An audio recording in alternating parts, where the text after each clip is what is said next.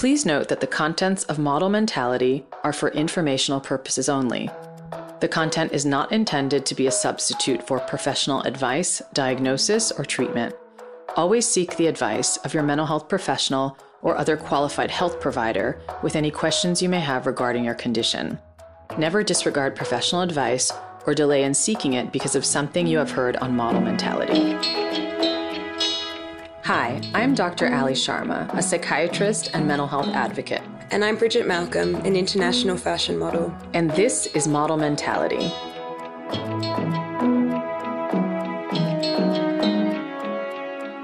We created this podcast to open up the dialogue about mental health in the fashion industry by exploring the lives of models through the lens of their personal mental health experience. Each episode, we will invite a leading fashion model to sit down to chat, going behind the visual imagery and what you may know of their external life, to take a deeper dive into who is actually behind the mask and at the real struggles these models have faced.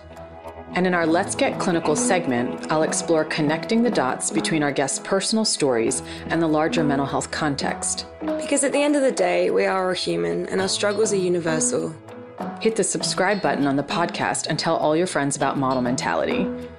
Please note this podcast is strictly for educational purposes only, and please consult your own provider for any mental health issues you may be facing. Welcome to Model Mentality. I'm Dr. Ali Sharma, and today's episode is a special one because it will mark our final episode, our grand finale after a great 2-year run. Today, we will take you back to the very beginning, back in 2019, before the COVID-19 pandemic started, when Bridget Malcolm and I were scheming about how we could open up this dialogue in the fashion industry by interviewing models about mental health issues. Before we do this, a few words from myself and from Bridget. Thank you so much, Ali. As mentioned, I'm Bridget Malcolm, an international fashion model and mental health advocate. And I had the absolute pleasure of working alongside Ali for a portion of the Model Mentality podcast, an experience that I truly treasure. As someone who has had both a very public career and mental health journey simultaneously, I've always believed in the power of a shared experience. Being able to open up and share what I am going through has always been the first step to healing for me. Doing this podcast alongside Ali meant the world to me, as it was an opportunity for large-scale connection from our listeners. And it was an incredible opportunity to give a voice to models, a cohort not typically understood beyond their exteriors. I'm extremely proud of the work we have done with Model Mentality, and I'm beyond thankful for being able to go on this journey with Ali. It was my first experience of being able to effectively move beyond a 2D image and into the world of advocacy, and I'm beyond excited for what the future holds for both Ali and myself.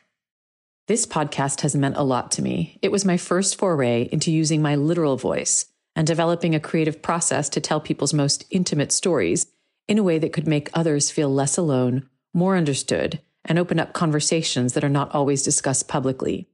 We have had the privilege of speaking with so many models and others in the fashion industry about their most vulnerable and honest moments in their lives. And through these conversations, we have covered topics ranging from COVID to gender identity, anxiety and depression, trauma and sexual violence, masculinity and mental health, eating disorders, premenstrual dysphoric disorder, substance and alcohol use disorders, psychological distress, and most importantly, the depth and breadth of what people experience in their daily lives.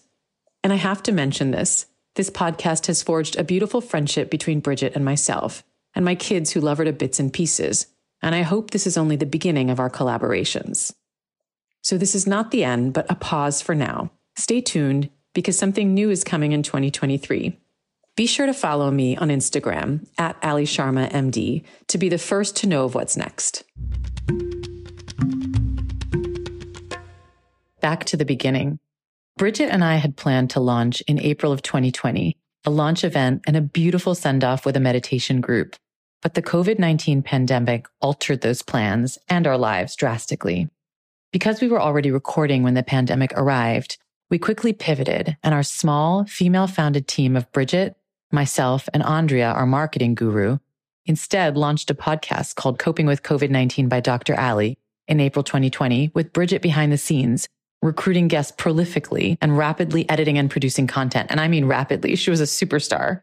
We interviewed Mia Kang for an episode that ran on both Coping with COVID-19 and Model Mentality, because she was in Thailand, in quarantine with what was likely COVID, and feeling the effect on her mental health. What became so clear is that her COVID quarantine threatened the exact routine and structure that helped her with her mental health.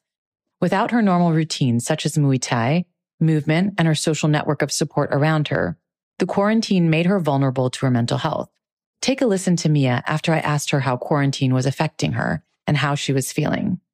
For me, I've noticed myself being extremely triggered and feeling a sense of helplessness because you're confined to a limited space. Your routine is completely thrown out of whack. I cannot eat the fresh vegetables that I want to. I cannot train how I want to. Gyms are closed. We can't go outside. I train in a, you need people to, to train. It's not a thing you can do alone. And not being able to have that has made me feel very helpless and like I don't have any control over what's happening.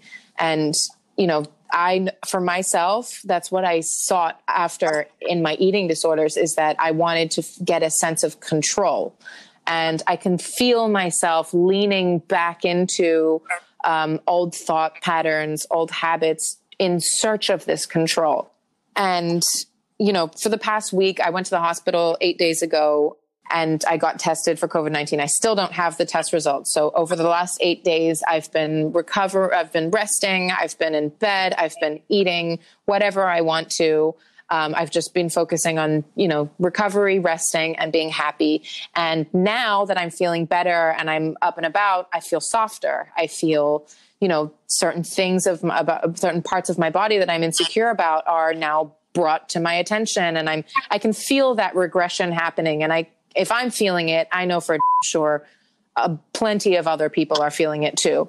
And so I want to encourage people to take that control in a different way and to be your own motivation. Because I think a lot of us find motivation in a schedule, in a trainer, in a workout class, in a routine, when now is a time for us to start getting creative, to get that motivation in a different way, to be your own source of motivation. So whether it's so great to see what's happening on social media and online and seeing these virtual workout classes, seeing people put, recipes on how to make, nutritious meals on barely next to no ingredients. I think that we just need to look in the right places, and we need to stay positive, and you need to be active about that with yourself, because now in a time when you're left alone with your own insecurities and we have too much time with our own thoughts, it can be really damaging. And I think that we have to all make an effort to make sure that we don't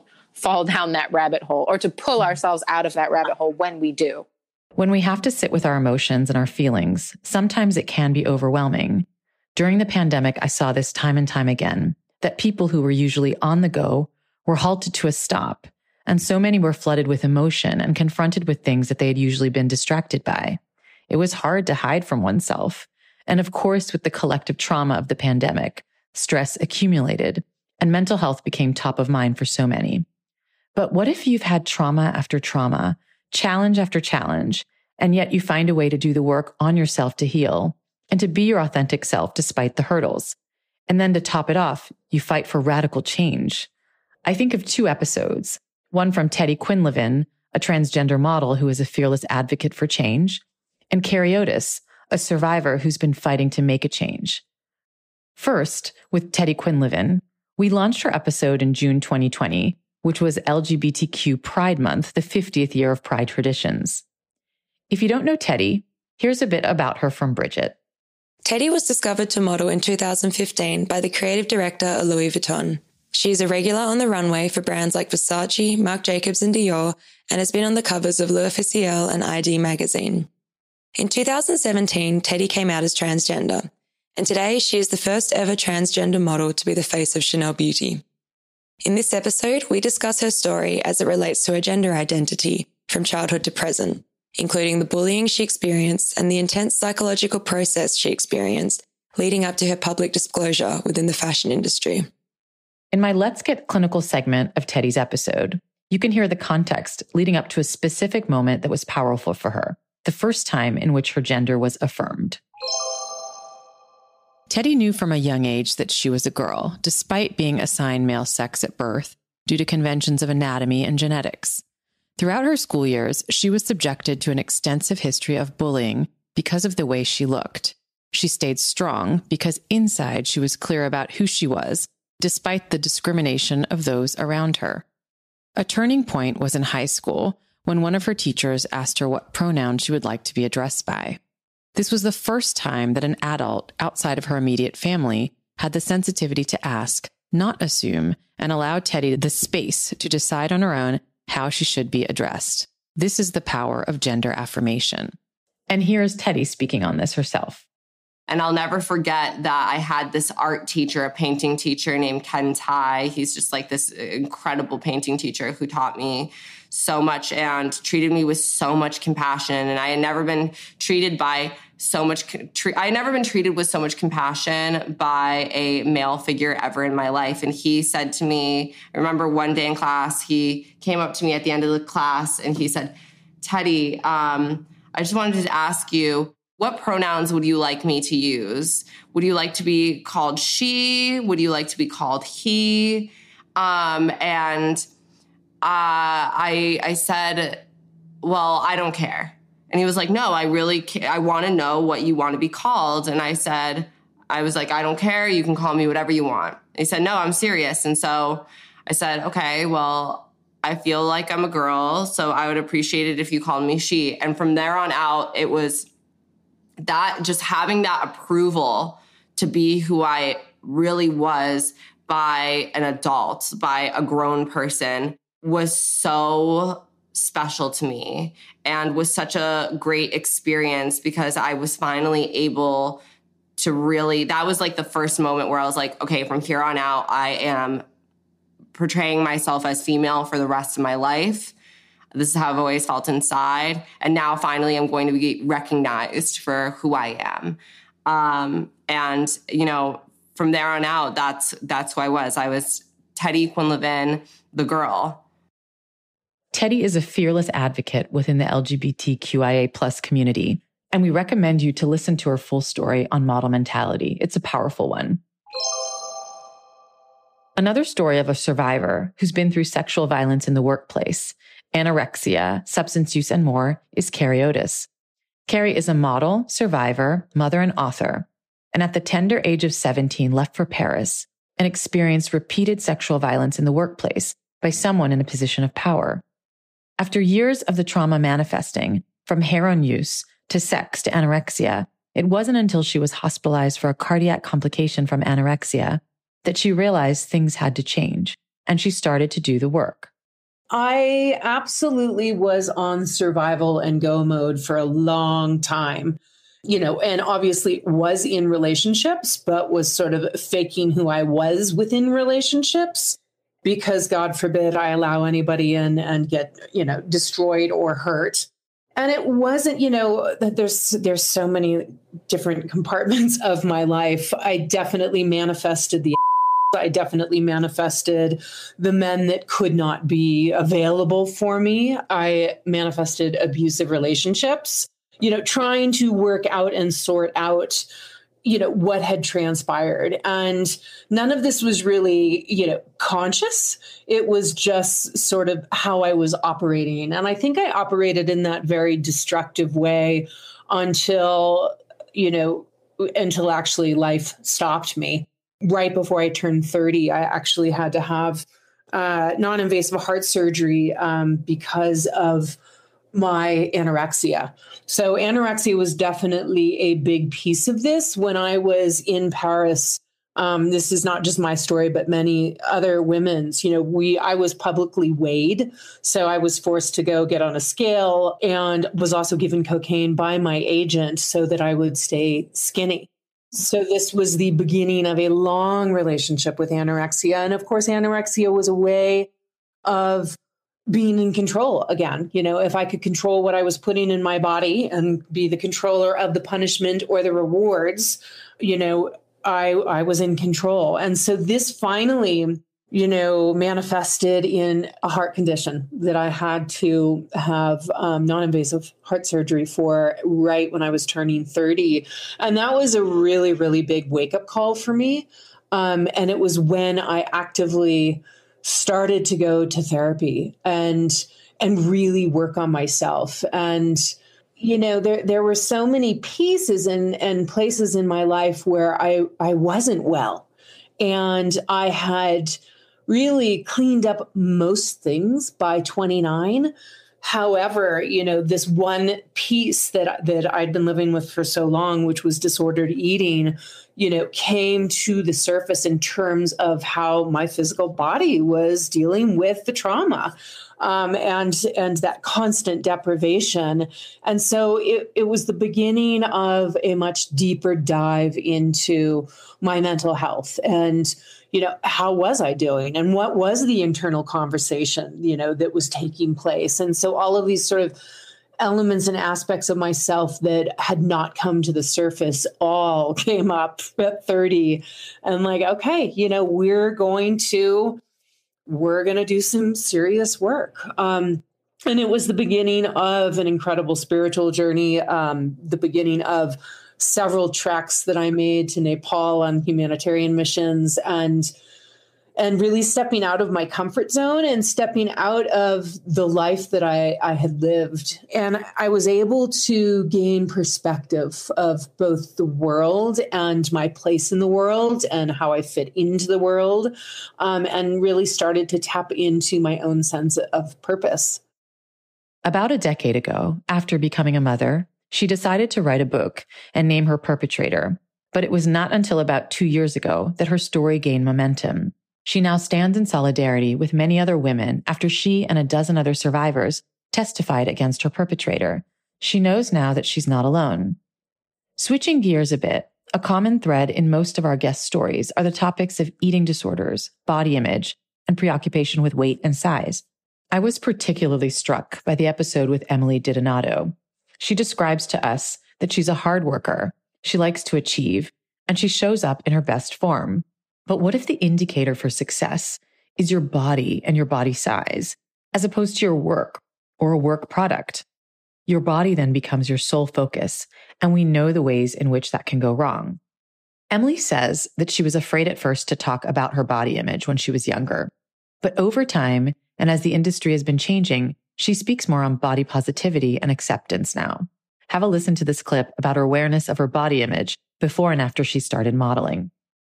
You know, it's funny because I did think about my body and the way that it looked from a pretty young age. And I think that's because like it exists today, like music, then it was like Britney Spears in a music video. Like I was comparing my body to celebrities and people and wanted to look like them or maybe the prettiest girl in my school. I felt like I was always very aware of my body and what it looked like in comparison to others. So yeah, I remember always, but I wasn't dieting or doing anything to change it. I was just kind of like, oh, my body's like this. I wish it was like this. And then when I went into like junior, senior of high school, I was like, oh, I can change this. There's something I can do about it. I don't know if that answers your question. It does. I was actually curious if there was any criticism, self-criticism towards your body prior to modeling. Yeah, I think that there was. I mean, I remember being aware of my body and jeans and all of those things in middle school. And jeans. Yeah. You know what kind of jeans? I'm going to tell you what kind of jeans. Jeans with no pockets on the butt. Like that's... Yes, I remember that time. Oh my God, like lowriders, flares. No, oh. Yeah. And I was like, why doesn't my butt look like that girl's butt in her Hollister no pocket jeans? Like, I don't get it. And I remember being aware of that. But I don't know. Well, you'll know this better than I do, but I feel like I don't know why I was programmed from a young age, like in 6th grade, to already be like wondering why my body doesn't fit some sort of ideal. Right. And we can talk a little bit about that, yes, in a bit. But it sounds like you didn't change your behavior before you started modeling as a result of it. So then let's talk about how your modeling career changed the perception. I know you have spoken about that, but especially in the early days of your career, tell us the process by which your behavior started to change. Yeah, I think I realized in my junior, senior of high school, I was like, figuring out that like if I wasn't eating Burger King every day after school, that was better. I felt better and I looked better. And, my skirt from school was a little less tight in the waistband. Like I remember. And then I think slowly but surely, and it really accelerated when I started living alone though, because, and I said this in my video, but when I was living at home with my parents and I was in school, I had a routine. I played sports, I was with friends, and it was really easy to still remain in somewhat of a healthy routine. But when I moved to New York to pursue modeling full time, I was more isolated.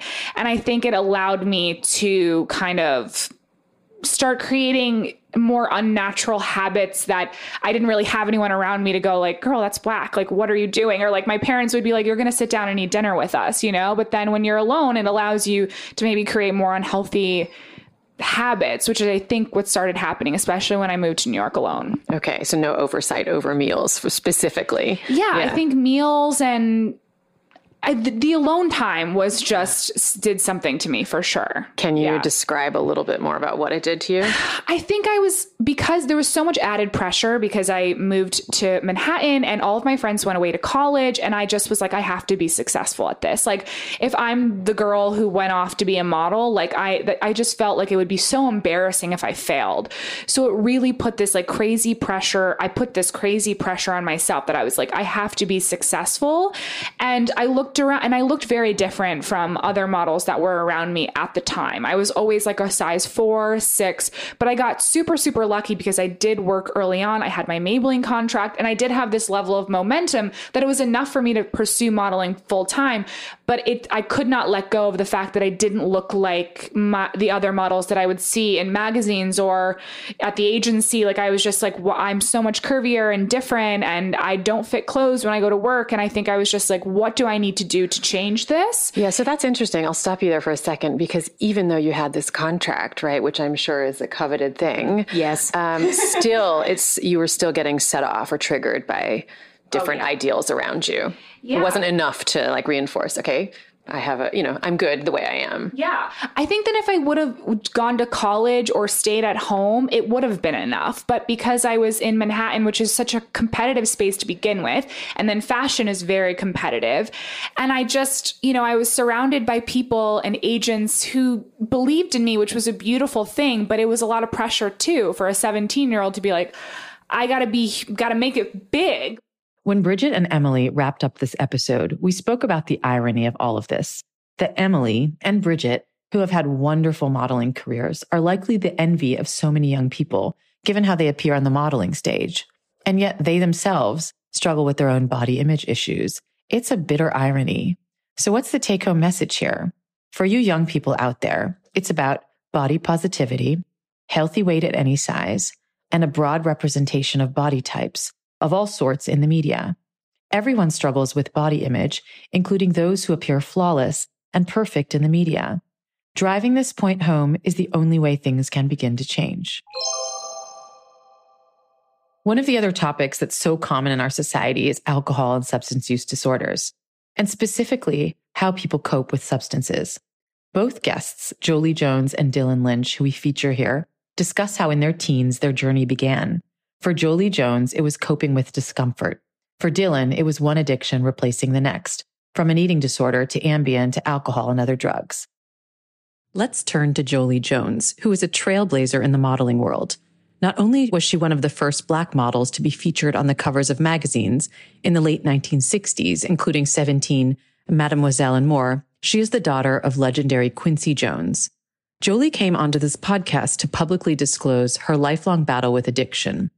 Since she started modeling in her teens, using substances such as speed, prescription pills, and alcohol became a way of life which allowed her to escape from herself. Take a listen. Back in the 60s, downtown where all the photographers were in the 20s and the 40s, and the neighborhoods were not as, gentrified and safe feeling necessarily. Where were you living at the time? Well, I was living uptown, with my mother in the 80s, but a lot of the go-sees were downtown. And so I was walking up streets with my portfolio all dolled up. And, construction guys would sort of yell at you and, whistle and stuff. And it was terrifying. I mean, at 14 years old, looking like you're 18 or 19, I was terrified and just like shaking in my boots. And by the time I was 15, right before I turned 16, I had a boyfriend who was much older. He worked in the bars on 2nd Avenue. And I was doing my schoolwork at home. I was going to a professional school because I was working every day. And I would do all my schoolwork at home, and I'd go in once a month and take my tests and stuff. It was like what do they use the word for that? I can't remember, but I didn't have to go every day. And, I was nervous in front of the camera. And I don't know, my inner life really was so uncomfortable most of the time that, I started to take a little bit of Valium before going to work. And then my boyfriend introduced me to speed, snorting a little bit of speed so that I could have the energy to go through my whole day of work, do all my homework, and then hang out with him. So it started young. I didn't do that for long because I don't think that's sustainable. But you start to try to do things to make you comfortable, and you don't really have the skills to talk about what's going on inside. And that's an age where you really need a lot of guidance and conversation and sharing about life. Since that time, Jolie has lived many lives, and her career spans from the early days of modeling, acting, singing, and becoming a mother to now being an artist and a grandmother. And upon reflection, she hopes that by sharing her story, she can help educate young people on healthier ways to cope with stress and emotions. If you think about it, Jolie's experience of managing her discomfort with substances at a time where she did not have the skills to talk about discomfort is a common theme. Feeling feelings can be uncomfortable for so many. Many people push emotions away or self-medicate in order to numb out their emotions. And actually, it's the very opposite that leads to emotional health. It is so important to feel your feelings, and if they're too overwhelming, to speak with a mental health provider. Dylan Lynch speaks earlier on in our episode about how at 16, she was developing her brand identity instead of being a normal high schooler. And later, she tells us how one addiction led to another, from an eating disorder to misusing Ambien to alcohol and more. So I know you said that one addiction transferred to another addiction. So it was the binging and purging, then to substance use. So can you tell us about that transition and what happened there? Yeah, that transition was kind of really snuck up on me. Because I was seeing, since I was in recovery for my eating disorder, that was the first time that I was seeing a therapist. I was seeing a therapist and I was seeing a psychiatrist. And with my therapist, I was working on cognitive behavioral therapy, CBT, and doing that to sort of, take a look at the behaviors and my eating and all that stuff. And then with my psychiatrist, we were trying to tackle what I was diagnosed with at the time, anxiety and depression. And so we were kind of trying to figure out if medication was the right route for me to kind of help in my recovery from this eating disorder. And that was kind of where it snuck up on me because I was having problems sleeping. My eating was out of whack. My emotions were out of whack. My mental state was just I was all over the place. So I was having problems sleeping. And then the psychiatrist that I had at the time was like, well, have you tried Ambien? I said, no, I have no idea what that is. And so she prescribed me Ambien. And then I started taking Ambien. And it was kind of and this is where the internet just allows you access to everything. But I found out that it was a controlled substance and it was something that could be abused. And this is sort of where my substance abuse addiction kind of started to grow and form and say let's see what happens if I use it in a way that's not directed. Tried that, ended up enjoying that feeling and continuing sort of that behavior. And then I was no longer prescribed Ambien. And so I was like, okay, I want to get that feeling back, but I can't take Ambien anymore because, my parents have caught on to the fact that I'm not taking it as directed. So then they, took that took that resource away from me, rightfully so. And so then that's when I found alcohol and started to drink alcohol like I was taking the Ambien, not as directed. My alcohol use was definitely not as directed. And that's kind of like the progression that I made. And then that is like a whole nother part of my story, where just the progression of alcohol and other substances and how that played a factor in my life. And ultimately that is what brought me to recovery from eating, recovery from substance abuse, recovery from, working on my mental health and anxiety and depression. It was kind of, I was always working on that throughout everything, but it really kind of came to a head once I sort of started to tackle my substance abuse addiction, which took a long time, but eventually did. Recovery is such an important topic in mental health. Although traditionally you hear it used as the process of how one becomes and stays sober, it also refers to healing, and this is an important part of any mental health journey. Healing requires change for the better, whether this means changing psychological patterns through therapy, improving one's awareness, or reducing stress by changing your lifestyle and making different choices that are designed for a better and more authentic you. Switching gears a bit, because so many of our guests were women, we decided to host a special series on masculinity and mental health, where I enlisted Kai Braden, who's an actor and model, and one of our guests for season 2 as my co-host. I first reached out to Kai after I noticed that he was a part of the Model Alliance, and we had a great discussion in the episode on his cultural identity, a traumatic experience of sexual assault in the beginning phase of his modeling career, and the importance of mental fitness. Take a listen to Kai's view on prioritizing mental health. I think based on the discussions I've had with my own friends, it seems like having a therapist or, psychologist or somebody who, you can help can guide you through your journey and growth mentally. I think there's still some sort of stigma on that. I don't understand why. I think, people generally feel that you need to have some sort of traumatic event in your life which warrants you to go seek therapy.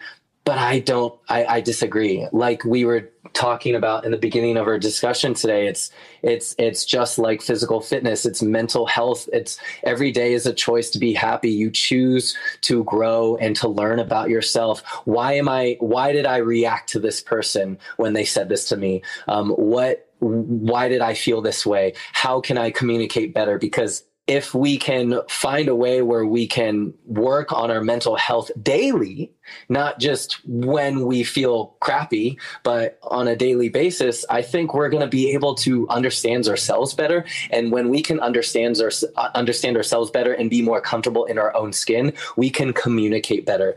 And if we can communicate better, we're going to be such a better, happier, healthier community.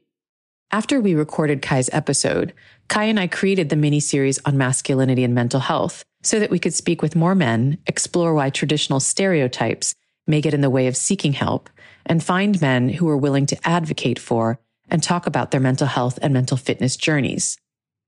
Kai chose our first guest, Nick Denby, who is an actor, model, and athlete, to challenge those traditional stereotypes of masculinity.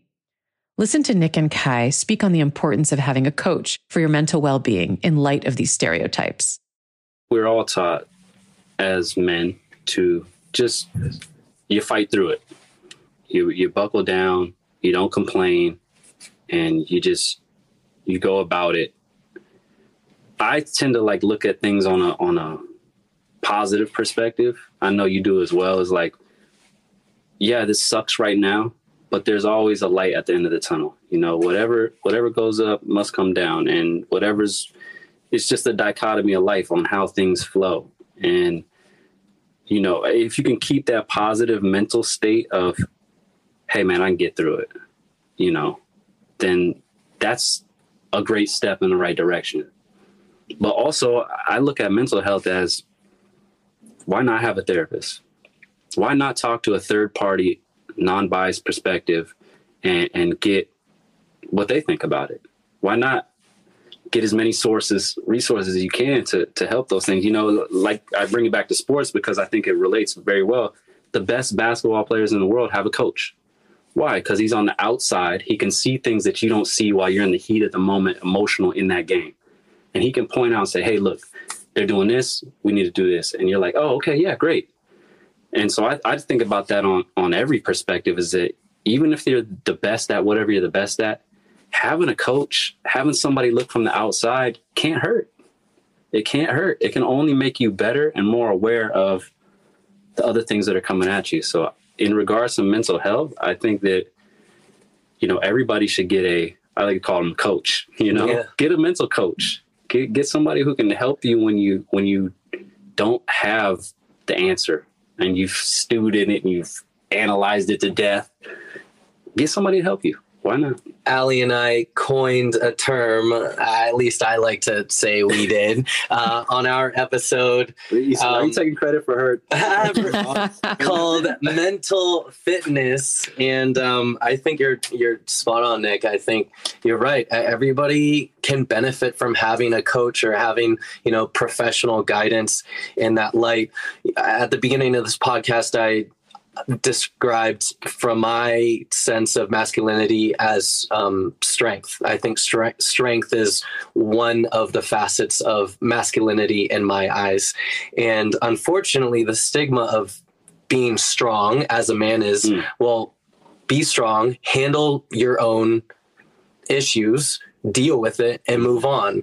And I think that is one of the stigmas, in my head about being a man is, well, if I want to be a man and I want to be strong, then I should just handle it myself. So in that light, that would, cause me to feel that I shouldn't seek out help, but really it can benefit us all.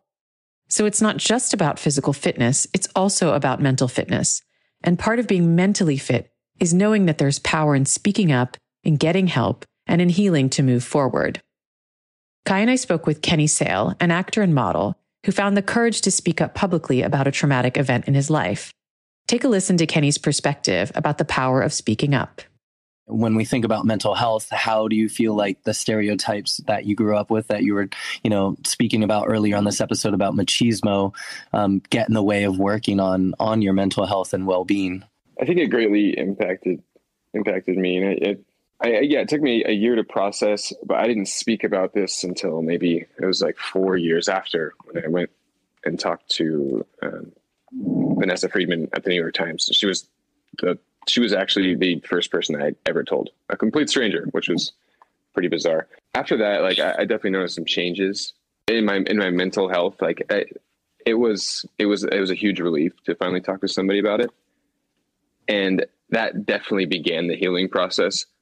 And the hardest part, what we were talking about with machismo, is that I just need to get over this. This is whatever, this isn't a big deal. I don't need to tell anybody about it. I can just deal with it, push through it, and just keep moving on with my life, even though it sucks and I'm miserable. Those ideals, they're ingrained from, it's a cultural thing. You grow up with it. These are the things you're taught in any given community.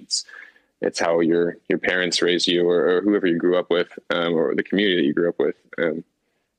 And having those things ingrained in me, I think it was really tough to get over. You have to process not processing.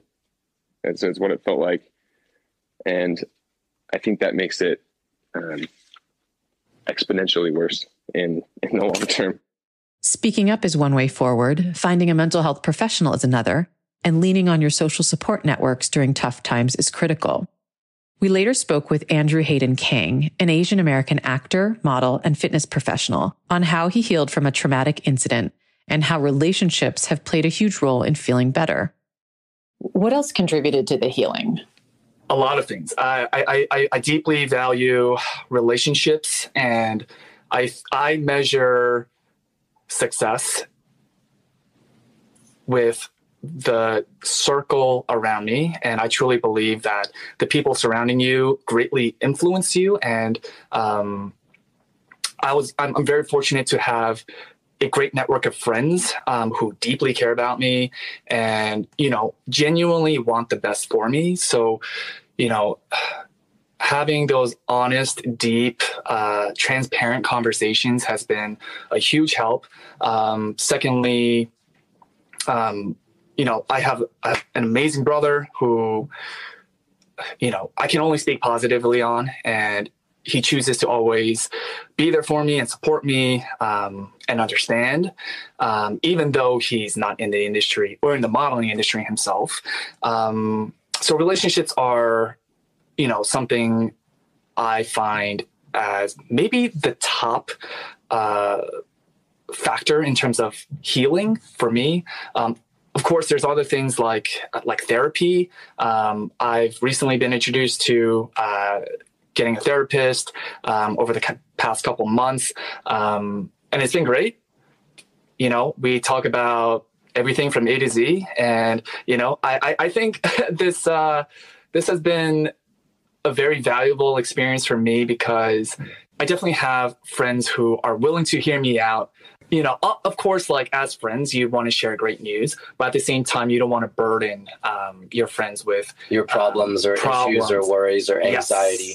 Yes. Well, yeah. And this is a designated person, or that is the sole purpose, right? You can download everything onto them, and I'm paying them. So, and I mean, there's comfort in knowing that you're in presence of somebody who's a professional who can guide you to grow and to learn about why you make decisions and how you communicate with people. So being in a safe space like that under professional guidance, I myself definitely value as well.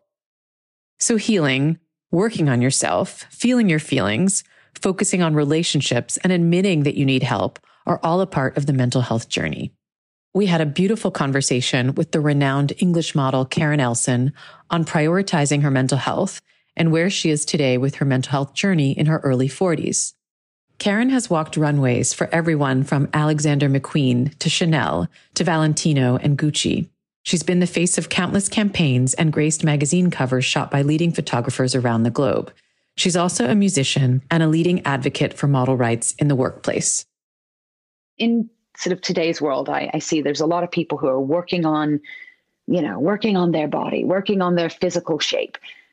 Equally do the same amount of work on your emotional well-being.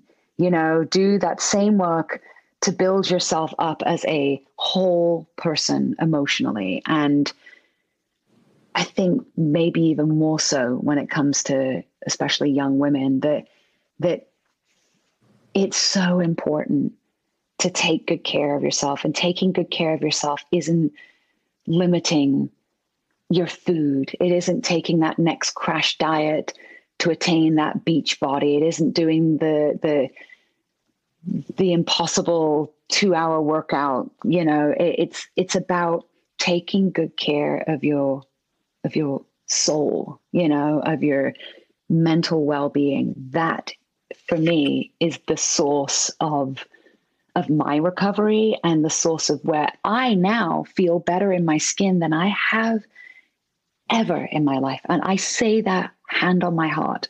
I can say at 42, I feel just better in my skin now than ever. And the reason for that is because I've done a lot of work on myself and I prioritized my mental well-being above looking a certain way.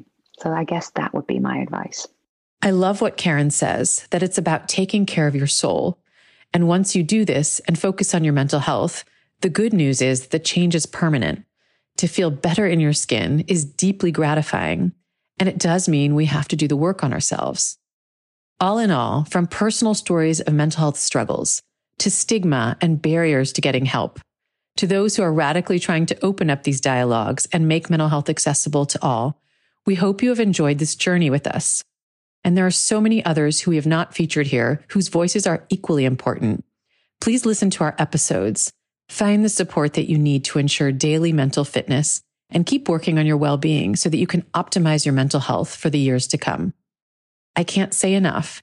It has been an honor and a privilege to speak to the people we highlighted here and the many more who helped us along the way with this important dialogue and telling people's most intimate stories. It is human to struggle with mental health, anxiety, depression, substance use, and so much more, both within and outside of the modeling profession. And we want you to understand that you are not alone, that there is power in speaking up and in asking for and receiving help. I'm signing off as your co-host for Model Mentality and grateful to all of you who are listening. Stay tuned for more to come in 2023. With love, I'm Dr. Ali Sharma. Thanks for listening to Model Mentality. As always, if you are in crisis or you think you may have an emergency, call your doctor or 911 immediately. If you're having suicidal thoughts, call the National Suicide Prevention Lifeline at 1-800-273-TALK. That's 1-800-273-8255 to talk to a skilled, trained counselor at a crisis center in your area at any time. If you are located outside of the United States, call your local emergency line immediately. What you have heard on Model Mentality does not represent what would take place during a psychiatric assessment or an actual therapy session. Thanks so much for listening to this episode of Model Mentality. If you like today's content, please subscribe to Model Mentality or wherever you get your podcasts. And while you're there, don't forget to rate and review us. Model Mentality is brought to you by Mind Studios.